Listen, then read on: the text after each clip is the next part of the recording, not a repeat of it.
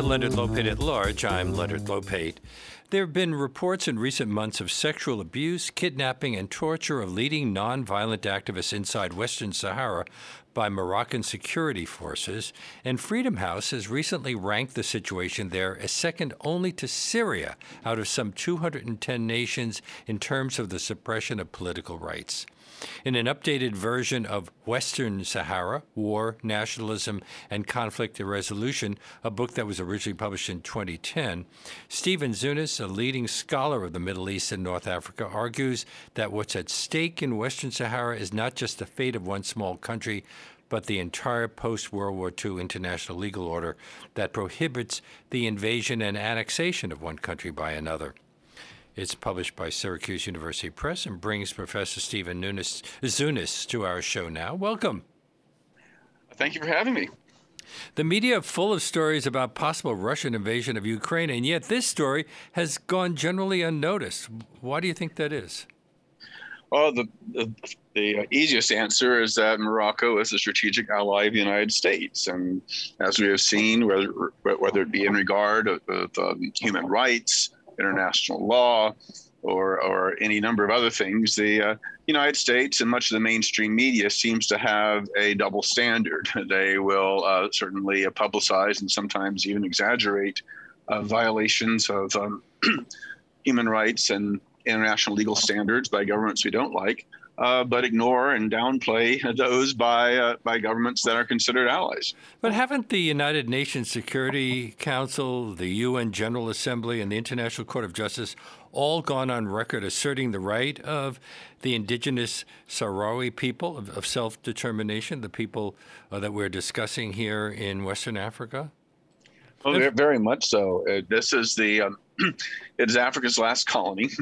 It is a country that about the size of Colorado, just south of Morocco on the Atlantic coast, that was scheduled to become independent from Spain in 1976. But just prior to it, Moroccan forces with U.S. support ended up taking over most of the country. And despite calls by various UN bodies and the World Court that the people be allowed an act of self-determination, the Moroccans have refused.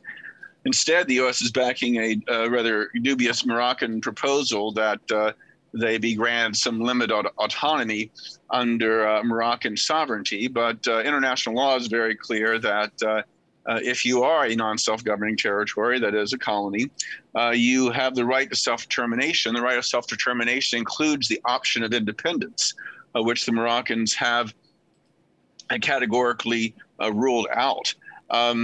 So, this is and the U.S. is very much an international outlier in this, in the sense that the U.S. is currently the only country in the world that has formally recognized Morocco's annexation of the territory. Even some of Morocco's allies, like France, they may provide arms and aid to Morocco. They may, block the United Nations from enforcing its resolutions. That's been the policy of previous U.S. administrations. But Trump, in his final weeks, decided to actually outright recognize the annexation, and Biden, to the surprise of many, has refused to reverse it. Western Sahara, which is formerly known as Sahrawi Arab Democratic Republic, SADR, has been recognized over the years by 84 countries and a full member state of the African Union. Why has the United States been the only holdout through both Democratic and Republican administrations? Well, I mean, it is quite controversial, as you might imagine. It has raised a lot of objections from African states, as you might imagine, because we have effectively recognized the takeover of one African country by another, and after they were freed from Western colonial rule. Right. This is after Spain gave it up. Right. The Charter of the Organization for African Unity and later the African Union is quite clear that even in the most arbitrary of boundaries, that no state can change them unilaterally. This is also enshrined in the United Nations Charter as well. But this, and so the U.S. is obviously the African countries are objecting. When Trump made this support for the takeover official, there was a huge outcry from Congress, ranging on to prominent liberal Democrats like Patrick Leahy, to conservative Republicans like James Inhofe, former State Department officials, and including former Secretary of State James Baker, who was the UN Secretary General Special Envoy to Western Sahara for nearly a decade. Along with Christopher Ross and other top State Department people, also criticized the decision and have tried to press Biden to reverse it. But even though he has reversed a number of Trump's more controversial and tempestuous foreign policy decisions, he's apparently holding firm on this one. And we'll get to how that plays in light of what's going on with Ukraine. But to stay with the Sahrawis. The Sahrawi nationalist movement, the Polisario Front, fought for the territory's independence against Morocco and Mauritania. And don't they have a distinct history, dialect, culture? Are they Berbers? Oh, they are. They speak Arabic. They are of mixed Arab and Berber ancestry. They are Sunni Muslims, and so in that sense, they have commonalities with most Moroccans. But they also have a distinct dialect, distinct dress, distinct cuisine, distinct history. They've never really been part of Morocco, despite Moroccan claims to the contrary. They're nomadic people.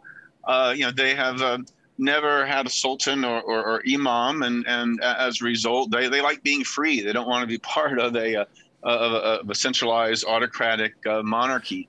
They also practice a relatively liberal interpretation of Islam. For example, they believe it's between the individual and God. It's not for the state to impose anything. For example, women have equal rights to inheritance and divorce. They keep their maiden names. In fact, because Moroccans see Sahrawi women as uppity, they have been targeted for sexual abuse and torture in prisons and the like. Yeah, we're talking about a moderate, secular, somewhat leftist nationalist movement, and again, that's and so it's ironic when the United States goes around, saying, "Oh, we support democracy, we support women's rights, we support self-determination in the Arab world," that we are supporting this really oppressive monarchy and its attacks against a nation that wants to be a free republic. It's mainly desert flatlands, one of the most sparsely populated territories in the world, with an estimated 1/2 million people, despite its huge territory. What makes it so valuable to Morocco? Why doesn't Morocco want to give them the independence? Well, the initial takeover in 1975 may have been more of a political move. The king, Hassan II, had been subjected to two almost successful military coups in the preceding years. He was not very popular. This is the time when more left-leaning Arab nationalist movements, especially within the militaries, had toppled monarchies in Egypt, in Iraq, in Libya, and it appeared that Morocco might be next. And I think his idea was that to get a nationalist card, to get people to rally around the flag, he would try to seize this desert area to the south of the country. I would also keep the army as far away from the capital as possible. So I think it was more for nationalist reasons. The U.S., under Secretary of State Henry Kissinger, supported the move because the Polisario was seen as a leftist movement. In Kissinger's word, we did not want another Angola in the North Atlantic. We pressured Spain that was then distracted by the imminent death of the dictator Francisco Franco, to not get involved, essentially to allow the Moroccans to move in like that. But subsequently, though, this territory's rich natural resources, which I think have kept the Moroccans there, especially since a lot of the generals who are overseeing the occupation, have have their hands in the lucrative resources there, particularly phosphates. Western Sahara is one of the world's largest producers of this important mineral that's used in fertilizers around the world. Also, it has some of the richest fishing grounds in the world. And so, not only does this would this allow Morocco would allow an independent Western Sahara to be a viable state economically, it would be actually one of the better off countries in Africa in terms of per capita income. But it also is something that gets the Moroccans to want to hold on to the territory and basically steal those riches themselves. Maps of North Africa from the United Nations, National Geographic, Rand McNally, and elsewhere depict the nation of Western Sahara as wedged between Morocco and Mauritania on the Atlantic coast. But don't U.S. government maps depict it as part of Morocco with nothing delineating the two? Oh yeah, it's really striking when you look at this. In fact, when the Trump administration recognized Western Sahara, there was a big to-do. The U.S. ambassador unveiled a new map and actually signed it where the old border used to be. But now, you look at maps from the State Department, from the CIA, even NASA. All government agencies show it as a one country. If you look at State Department reports on various countries, used to have Western Sahara as a separate entity. Now it is within its reports involving Morocco. So again, the United States is really an outlier on this. And again, it's particularly ironic because with the growing crisis around Ukraine, the Biden administration has stressed this idea: no country can unilaterally change its borders. It is wrong for a country to expand its borders by force. And this is in reference, of course, to the Russian takeover of Crimea in 2014, its threats to have similar moves in eastern Ukraine. But the United States is in a weird position to be taking leadership on this, again, given we're the only country that has formally recognizes Western Sahara as part of Morocco, which again is very much an illegal takeover by force, a unilateral shift of international boundaries, the very bedrock international legal principles we claim to be defending when it comes to Ukraine. Well, what reasons did President Trump give when he formally recognized Moroccan sovereignty over this occupied territory, becoming the first and only member of the international community to do so? He basically repeated the Moroccan line that Western Sahara was also always part of Morocco, which is not true. There were some tribal groups in that area who back in the 19th century pledged fealty to the Moroccan Sultan, but the International Court of Justice ruled that does not concentrate sovereignty, that it does not trump the right of self-determination. But Donald Trump basically repeated the Moroccan line, but it also happened to take place right at the same time that Morocco recognized Israel. And it was so it was apparently a quid pro quo of some sorts that Morocco agreed they'd recognize Israel if the United States recognized their control of Western Sahara. And so it was a way of Trump to say, hey, look, this is the Abraham Accords. You're bringing peace to the Middle East, and look how great this is. And indeed, right now, there's a big bipartisan bill in Congress touting the Moroccan recognition of Israel, along with the two small monarchies in the Gulf, and seems to be reinforcing this. And it's a way, I think, of putting pressure on Biden not to reverse Trump's decision, because if the United States rescinded its recognition of Western Sahara, there's fear that Morocco would rescind its recognition of Israel, and then Biden would get blamed for undermining Israel's security and undermining Middle East peace and all that kind of stuff. Now, of course, in reality, of course, the Abraham Accords don't really mean much. These are countries that have never been at war with Israel. They're many, many miles away from Israel. Doesn't address the Palestinian question, which, of course, is the key issue. And Morocco has been on very friendly terms with Israel for decades. This is not like this is a big shift in informal recognition, but there is. But I think this might be part of the political equation. I mean, it should be noted, though, that some of Israel's biggest supporters in Congress, including Eliot Engel, who until recently was the head of the House Foreign Relations Committee, he condemned the agreement that had which recognized the Moroccan takeover of Western Sahara. James Inhofe, who's a fanatical supporter of Israel and the occupation of Palestinian land, also was very critical of the accord. So it's not, it really isn't necessarily a thing that, well, if you support Israel, therefore you should support the Moroccan occupation. But perhaps that isn't one issue that may be making Biden reluctant to reverse Trump's actions. You're listening to Leonard Lopate at Large on WBAI New York 99.5 FM and streaming live at WBAI.org.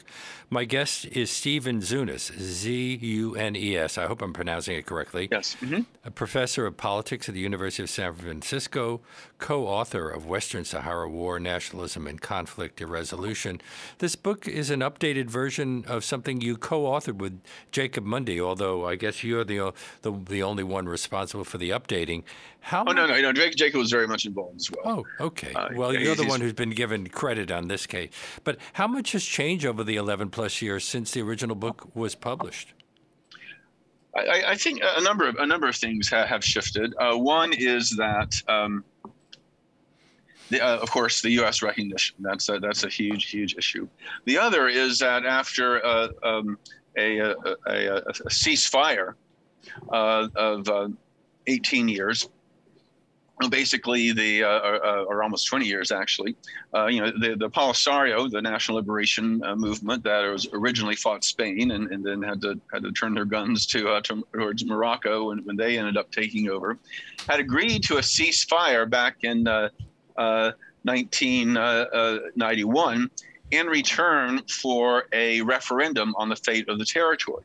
And the United Nations dispatched a peacekeeping force named as MINURSO to oversee the referendum, repatriate the 150,000 refugees who've been in these refugee camps in Algeria since 1975, and to give the people of Western Sahara the opportunity to vote on whether they wanted independence or incorporation of Morocco. And Morocco refused to go ahead with the referendum, and the United States and France blocked the United Nations from enforcing its resolutions demanding a referendum. So after years of stalemate and ongoing Moroccan violations of the ceasefire, the Polisario resumed the armed struggle in November of 2020. Currently, the Polisario controls roughly 20-25% of the territory in the eastern deserts. The Moroccans control the coastal areas, the major cities, the phosphate mines, and the like. So the resumption of the armed struggle is a big shift as well. The other thing that's shifted is that global civil society is starting to get involved. It's become an issue. There's a campaign in Europe and elsewhere of boycott, divestment, and sanctions targeting the Moroccan occupation. Some of the nonviolent activists who've been leading the movement there, have been recognized for Aminatou Haidar. She's this amazing woman. She's called the Saharan Gandhi. She won the Right Livelihood Award, the Robert F. Kennedy Human Rights Award, the Russell Train Civic Courage Award. So the nonviolent resistance is finally getting some attention, and I think the and the other, and indeed, the nonviolent movement there has been quite impressive. Several months before the Arab Spring erupted in Tunisia, you had a similar phenomenon of tens of thousands of Sahrawis set up a nonviolent protest camp outside of the Sahrawi capital of El Ayoun, which was brutally, violently broken up by Moroccan authorities after several weeks. I mean, many of us see this actually as the start of the Arab Spring rather than Tunisia. But I think the increase in resistance, the fact that the younger generation of Sahrawis appear to be at least as nationalistic as their parents, and it's become more of an issue. It's still kind of obscure here in the United States, but globally, more and more people are finally paying attention to it. Well, the Moroccan regime, which has been emboldened by the U.S. position, insists that independence is completely off the table and is at most willing to offer a limited degree of autonomy under Moroccan rule. What would that look like? Well, it's pretty vague. It certainly doesn't meet the international definition of autonomy. And the fact that Morocco is such a centralized state that has allowed for very little dissent, as you noted at the outset, it has one of the worst human rights records in the world. I mean, I've been to 85 countries, including Iraq under Saddam and Indonesia under Suharto, and I've never seen a worse police state than Western Sahara. So, really? I really question whether there'd be much this autonomy would mean much. I mean, the U.S. position has basically been we support the peace process. And it's the same line we've sort of been giving on Israel and Palestine all these years. Basically blocking the United Nations, from doing anything, discouraging civil society, activism, condemning any kind of armed resistance as terrorism, and say, let's just trust the peace process, even when the Israeli government has been clear they will not allow for a viable independent Palestinian state. And similarly, we see this regarding Morocco and Western Sahara. The mantra repeated just recently by Secretary of State Blinken is that we support the peace process moving forward. But even when the Moroccan government, has ruled out independence altogether, and the United States has made clear that we will block any effort to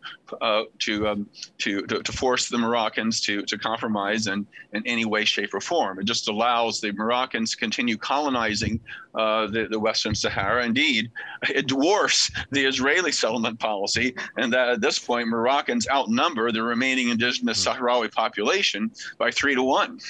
In fact, if there were a vote, wouldn't there be concerns about who actually could vote, since all of these Moroccans have moved into the area? Well, that's part of the reason the referendum never went forward, because Morocco kept insisting on including these illegal settlers.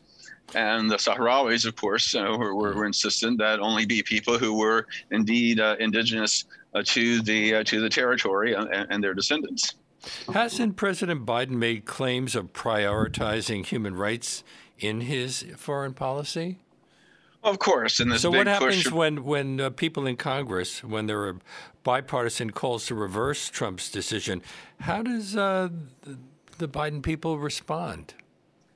Generally ignoring them, basically. I mean, they assume that this is an obscure enough issue that they're not going to be folks, pushing for them to change. And in addition, you do have a bipartisan group that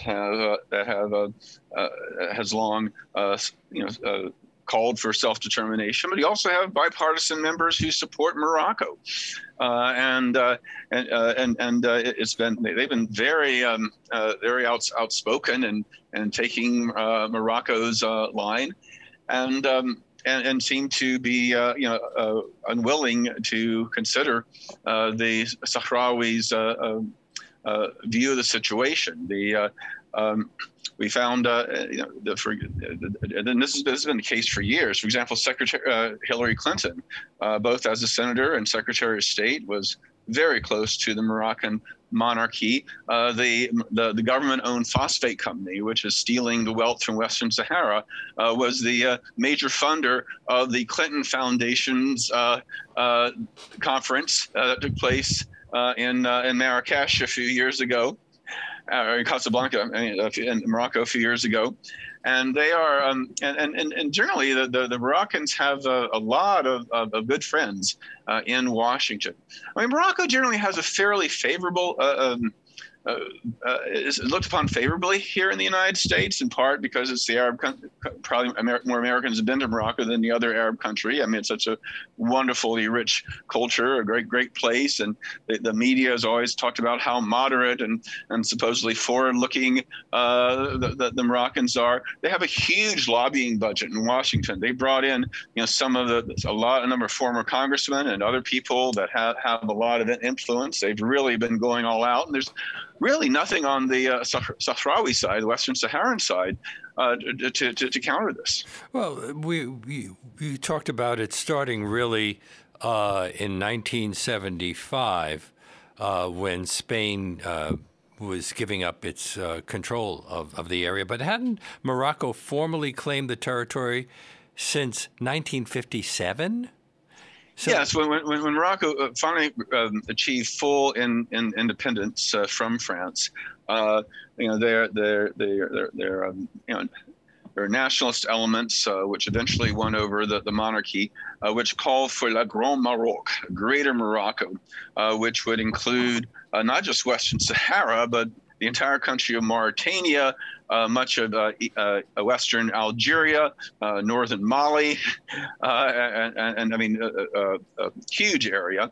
In fact, very soon after Algeria finally got independence from France, after their long, bloody revolution, Morocco invaded Algeria. This is in 1963, the so-called Sand War. They were eventually beaten back. But seizing Western Sahara is part of this big irredentist vision that Morocco has had for some time. Indeed, it's one reason that Algeria has become one of the major supporters of the movement for independent Western Sahara, providing a refuge for the 150,000 refugees, allowing the Polisario the effective autonomy in terms of running the camps. They provide them with arms and diplomatic support. Of course, the Moroccans go and say, "Oh, they're just a puppet of Algeria," And indeed, many mainstream analysts, strategic analysts, try to put the whole conflict in geopolitical terms about these two rival powers in Northwest Africa, instead of looking at as an issue of self-determination. But while the Polisario is very dependent on Algeria for a number of ways, they are a popular indigenous movement. Algeria actually originally supported a rival independence movement that no longer exists. And even if Algeria cut off aid tomorrow, the people of Western Sahara would still be struggling for their independence, for their freedom. Well, is Algeria's support mainly because of its tensions with Morocco? Because hasn't Morocco won support for its position from several African governments and from most of the Muslim world and the Arab League? Well, Algeria, part of it is Algeria's historical rivalry with Morocco and afraid of the precedent of them being able to expand their territory by force. But, if you know the history, I mean, Algeria has long been a supporter of national liberation struggles, from the anti-apartheid struggle in South Africa, the movements in Namibia and Palestine for independence. Despite the current government problems, corruption and authoritarianism and that kind of thing, they have generally pursued a pretty progressive foreign policy overall. So this is quite consistent with them. But as you noted, that the most of Arab countries, despite supporting the Palestinian struggle against occupation, have not supported the Western Saharans. They've sided with Morocco, as have the Europeans and a number of other countries. The Polisario support is primarily from sub-Saharan Africa, though there are a handful of conservative African states that support Morocco. The vast majority do support independence. Latin America, big support for the Polisario as well, and a few other countries here and there as well. You're listening to Leonard Lopate at Large on WBAI New York, 99.5 FM, and streaming live at WBAI.org.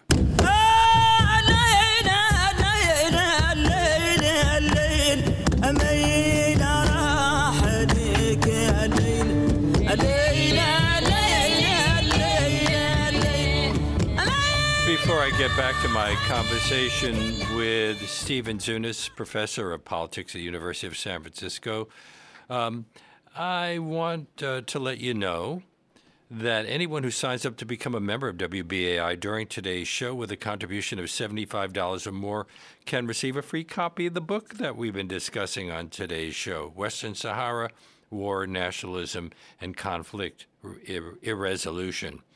And you can participate in this offer by going online to give2wbai.org or by calling 212-209-2950 during today's show. Again, that's give2wbai.org or call 212-209-2950. And don't forget to make that $75 contribution in the name of Leonard Lopate at Large, and thank you so much. Now, didn't James Baker draw up what is known as the Baker Plan? Yes, this was there are several Baker plans actually that would allow for a referendum for self-determination. Morocco rejected the first two, but eventually one came that would allow the indigenous Sahrawis to elect a government where they would have true autonomy for 5 years, and then open it up to a referendum on independence or integration with Morocco, in which the settlers would be allowed to vote. Now, if you count all the returning Sahrawi refugees and the Sahrawis within Western Sahara and the Moroccan settlers, there would still be a majority of Moroccan settlers, but in part because a large number of the settlers are actually from far southern Morocco, the Dafaya region, who are ethnically Sahrawi, even though they are Moroccan citizens. Combined with the growing dissatisfaction with the Moroccan government and that the Polisario and the way they've run the refugee camps and the liberated zones have practiced a pretty reasonably good governance. I think the Moroccans were afraid that even under those circumstances they would lose the referendum, so they rejected that as well. This is back in 2002. At that point, Baker, went to the George W. Bush, whom some of your listeners may remember. Baker was the chief attorney in the whole Florida dispute, so Bush actually owed his presidency to Baker. But he ended up rejecting Baker's recommendation of pressuring the Moroccans, and not only and so Baker resigned. And Bush essentially awarded the Moroccans by granting them most favored nation, or granting them a free trade agreement, and made them a major non-NATO ally, a coveted position that only a handful of countries like Japan and Israel enjoy having. And it made very clear to the Moroccans that they could reject any proposal coming out of the United Nations or the peace process, and the United States would back them regardless. And part of the Baker Plan allowed for Morocco to keep its army in the area, retain control over all security issues during the autonomy years and during the election. Yeah, I mean, it was very one-sided in Morocco's favor, but they objected even to the idea of.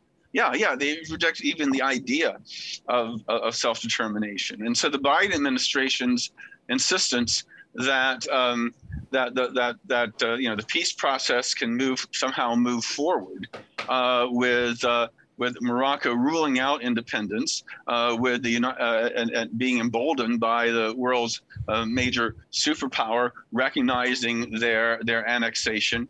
I mean, this is. I mean, again, this is just ludicrous for Blinken to pretend that the peace process is working as long as the United States is giving such unconditional support to the Moroccan occupation.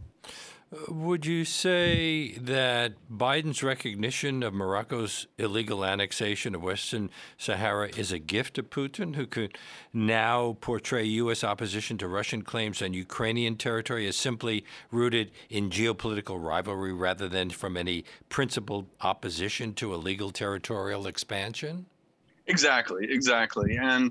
And apologists for Putin are really milking this, obviously, because who are we to take leadership in the international community, saying you can't expand your territory by force if the United States is recognizing recognizing Morocco's takeover of an entire country. I mean, we're not even talking about part of a country like like Crimea or Donbass or whatever. We're talking about the entire country. And so, when we're dealing with autocrats like Putin with expansionist goals, it's not just military strength that is a factor. I mean, dispatching a few thousand troops to Poland is not going to do one thing or the other, but it's our moral strength that really can really make a difference, and we pretty much abandoned that through this recognition. That's why a fair number of conservatives, have actually embraced the Western Sahara cause, even though the Polisario is a somewhat leftist organization. I mean, even John Bolton supports self-determination for Western Sahara and opposes what Trump and now Biden are doing. So yeah, this is this is an issue that kind of that is not just an ideological one. It raises a lot of important questions, even within a realist paradigm of what U.S. policy should be. Well, they better be careful. The Republican National Committee might throw them out of the party if they object too strongly. Right. I made you laugh. Okay. But has Putin actually talked about this explicitly, or is this something that we just are assuming? No. I have not. I don't know if Putin himself has said that, but certainly has come up in terms of discussions on this issue. And again, it's just why countries like France, who have generally been even more supportive of Morocco than the United States, have refused to go as far as the U.S. has. Indeed, even went out of their way to make it clear that they were not following suit. I mean, I think there was hope that if Morocco recognized the takeover, there would be more countries to follow. But again, this concern about this kind of precedent, which is particularly disturbing. And I must say that the Polisario front has done most things right. I mean, they have never engaged in terrorism, for example, not once. They are much more pluralistic and politically in terms of the governance of the camps and elsewhere than we've seen in most national liberation struggles. They have put most of their attention diplomatically at the United Nations, getting other countries involved, and here we are, and yet we have Dianne Feinstein and other supporters of Morocco repeating the line that the Polisario is tied to ISIS and Al Qaeda, and the most recent thing they've been hearing, they're getting training from Hezbollah in terror and urban terrorism, and Iran is backing them, and Gaddafi is back. I mean, none of that is true. None of it's true. None of it whatsoever. And again, this is a progressive secular nationalist movement that has completely eschewed terrorism. And they're basically, the Moroccans are just trying to find out whatever enemy. During the Cold War, of course, they were saying that Polisario was communist. And even though the Soviet Union never gave them a penny. And I mean, they've had decent relations with Cuba, but they have good relations with a lot of countries. And I mean, yeah, it's quite bizarre that people who clearly know, who clearly are either lying or don't know some of the basic geopolitics of the area, seem to be spouting these lines. This idea that one of the big things in some of the congressional letters and others that supporters of Morocco put out is that ISIS, Al Qaeda is growing in that part of Africa. And having these refugee camps and this instability is helping them. So therefore, we need to push them to accept Moroccan control under this so-called autonomy agreement.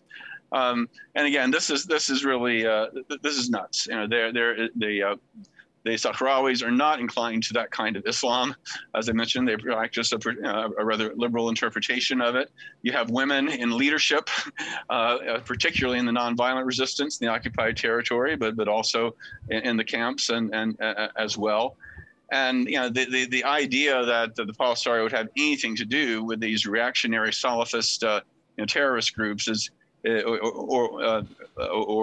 or Hezbollah or any of these other extremist groups is ludicrous. I mean, it's amazing how they come up with these things.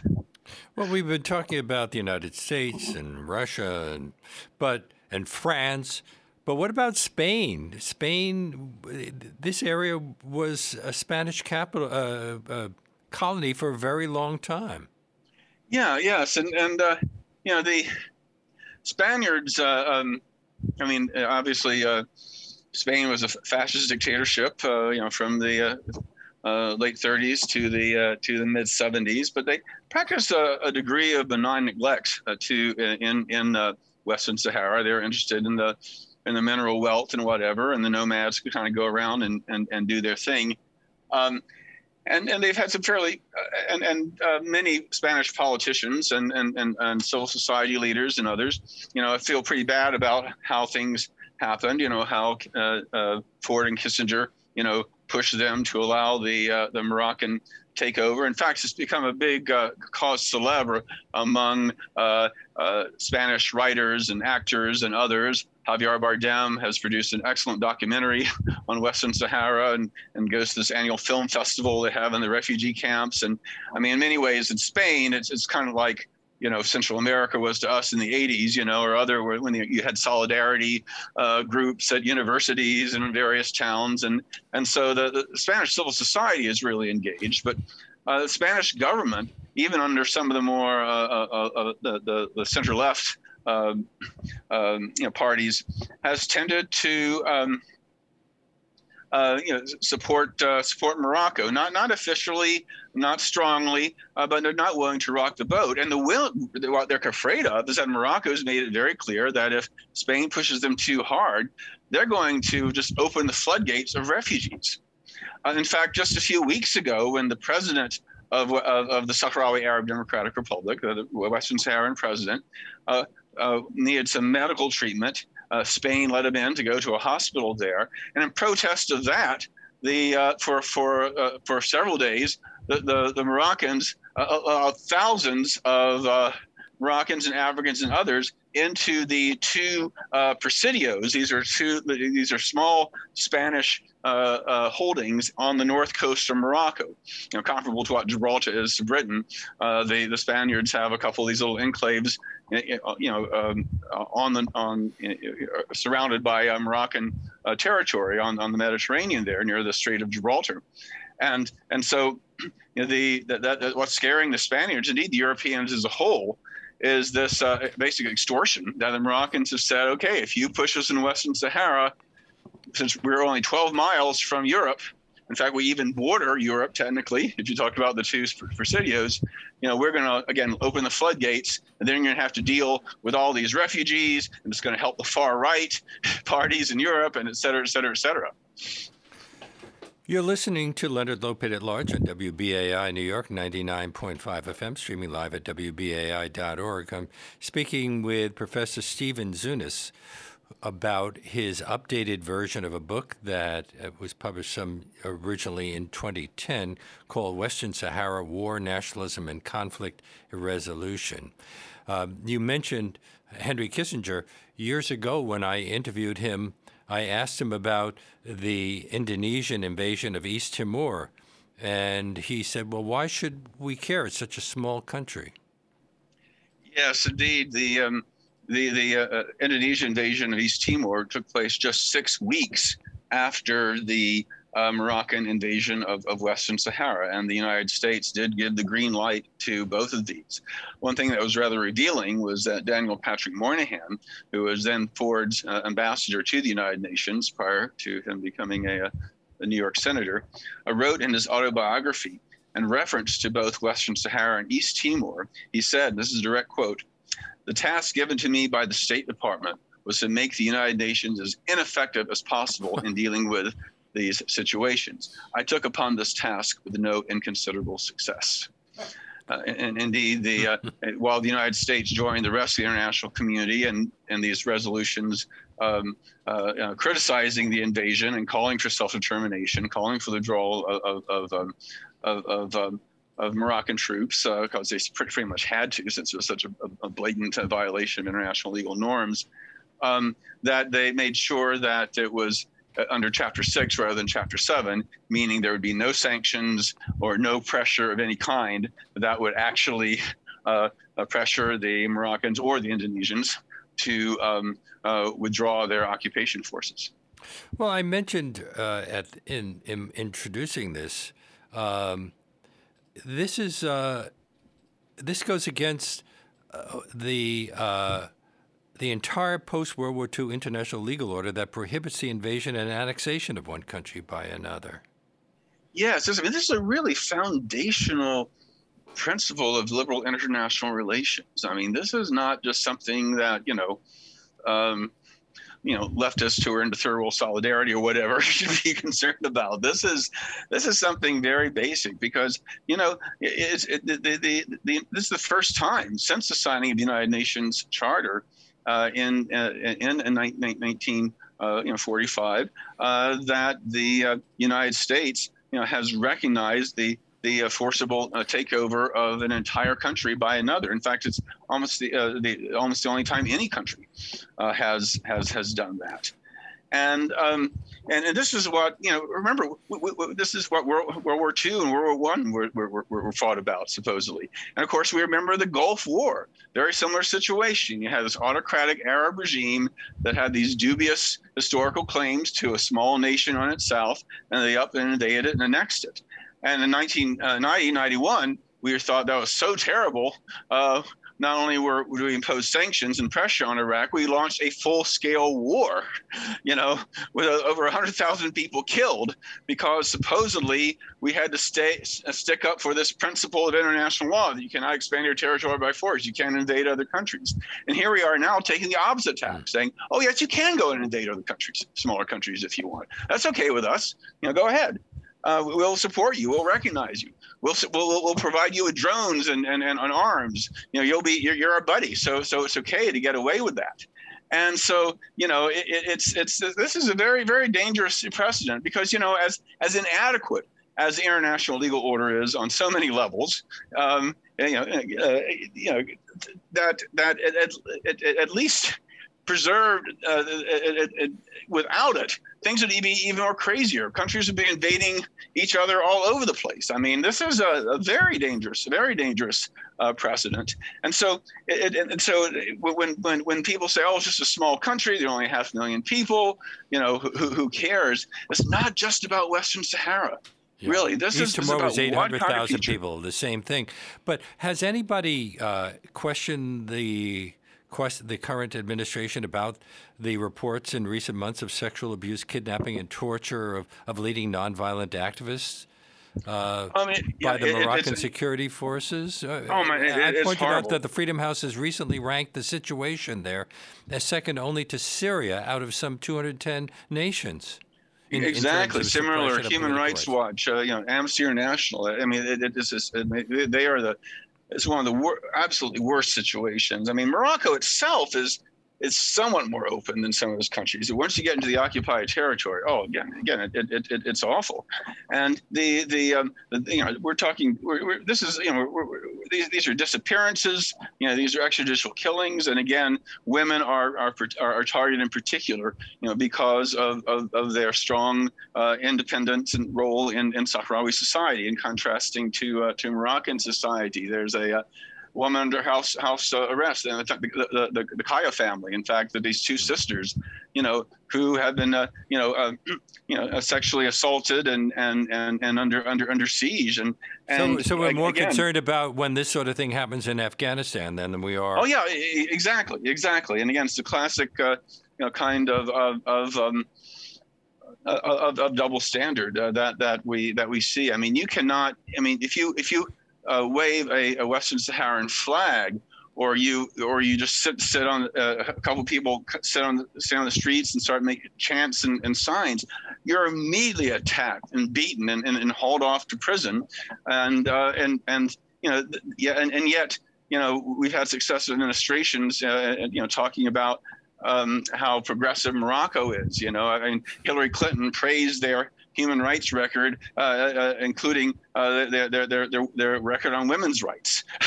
So, wow. This is comparable to some of you may remember Reagan talking about how the human rights situation is improving in El Salvador and Guatemala and whatever, while the death squads are running rampant. We have a similar situation in the occupied Western Sahara today. Stephen Zunes is a professor of politics at the University of San Francisco and co-author with Jacob Mundy of Western Sahara, War, Nationalism, and Conflict Resolution, just recently reissued in an updated version. And it has been my great pleasure to talk with you today. Have I left anything out? You've covered the basic points. I just hope that your listeners, who presumably are those who do care about human rights and U.S. foreign policy, will put this on their agenda and get involved. Well, I think it's important for us to talk about things that don't get much attention but are really important. And thank you so much for the opportunity to bring this to folks' attention. Thank you again. And that does bring us to the end of today's show. If you're just discovering this program and would like to hear more of our 1-hour deep dive interviews, you can access any of our over 600 past shows streaming on demand at WBAI.org. We're also on iTunes, the Apple channel, and everywhere else that podcasts are available. If you'd like to write to me, my email address is leonardlopate@WBAI.org. WBAI finds itself, I'm sure you know by now, in a very difficult position because of the pandemic. So if you value the kind of informative deep dives into one subject, especially subjects that aren't getting much attention but are really important, but we devote a full hour to, if we do it on this show weekdays from 1 to 2 p.m., I hope you'll go online right now to give to WBAI.org. That's give to WBAI.org. or call 212-209-2950 and play a part in keeping community radio alive in New York City. It's 212-209-2950. And as I mentioned earlier, anyone who makes a contribution of $75 or more in the name of Leonard Lopate at Large right now can receive a copy of the book that we've been discussing, Western Sahara, War, Nationalism, and Conflict Resolution, by today's guest, Stephen Zunes. Please choose your giving level, but whatever level you're comfortable contributing at, the important thing is that you step up and show your support for Leonard Lopate at Large and the station that brings it to you weekdays from 1 to 2 p.m., the only station on the New York radio dial that's 100% listener supported. So why not make that call right now to 212-209-2950 or go online to give2wbai.org. And please do it right now. I hope you can join us again tomorrow when my guest will be Dr. John Abramson discussing his new book, Sickening: How Big Pharma Broke American Healthcare and How We Can Repair It. We'll see you then.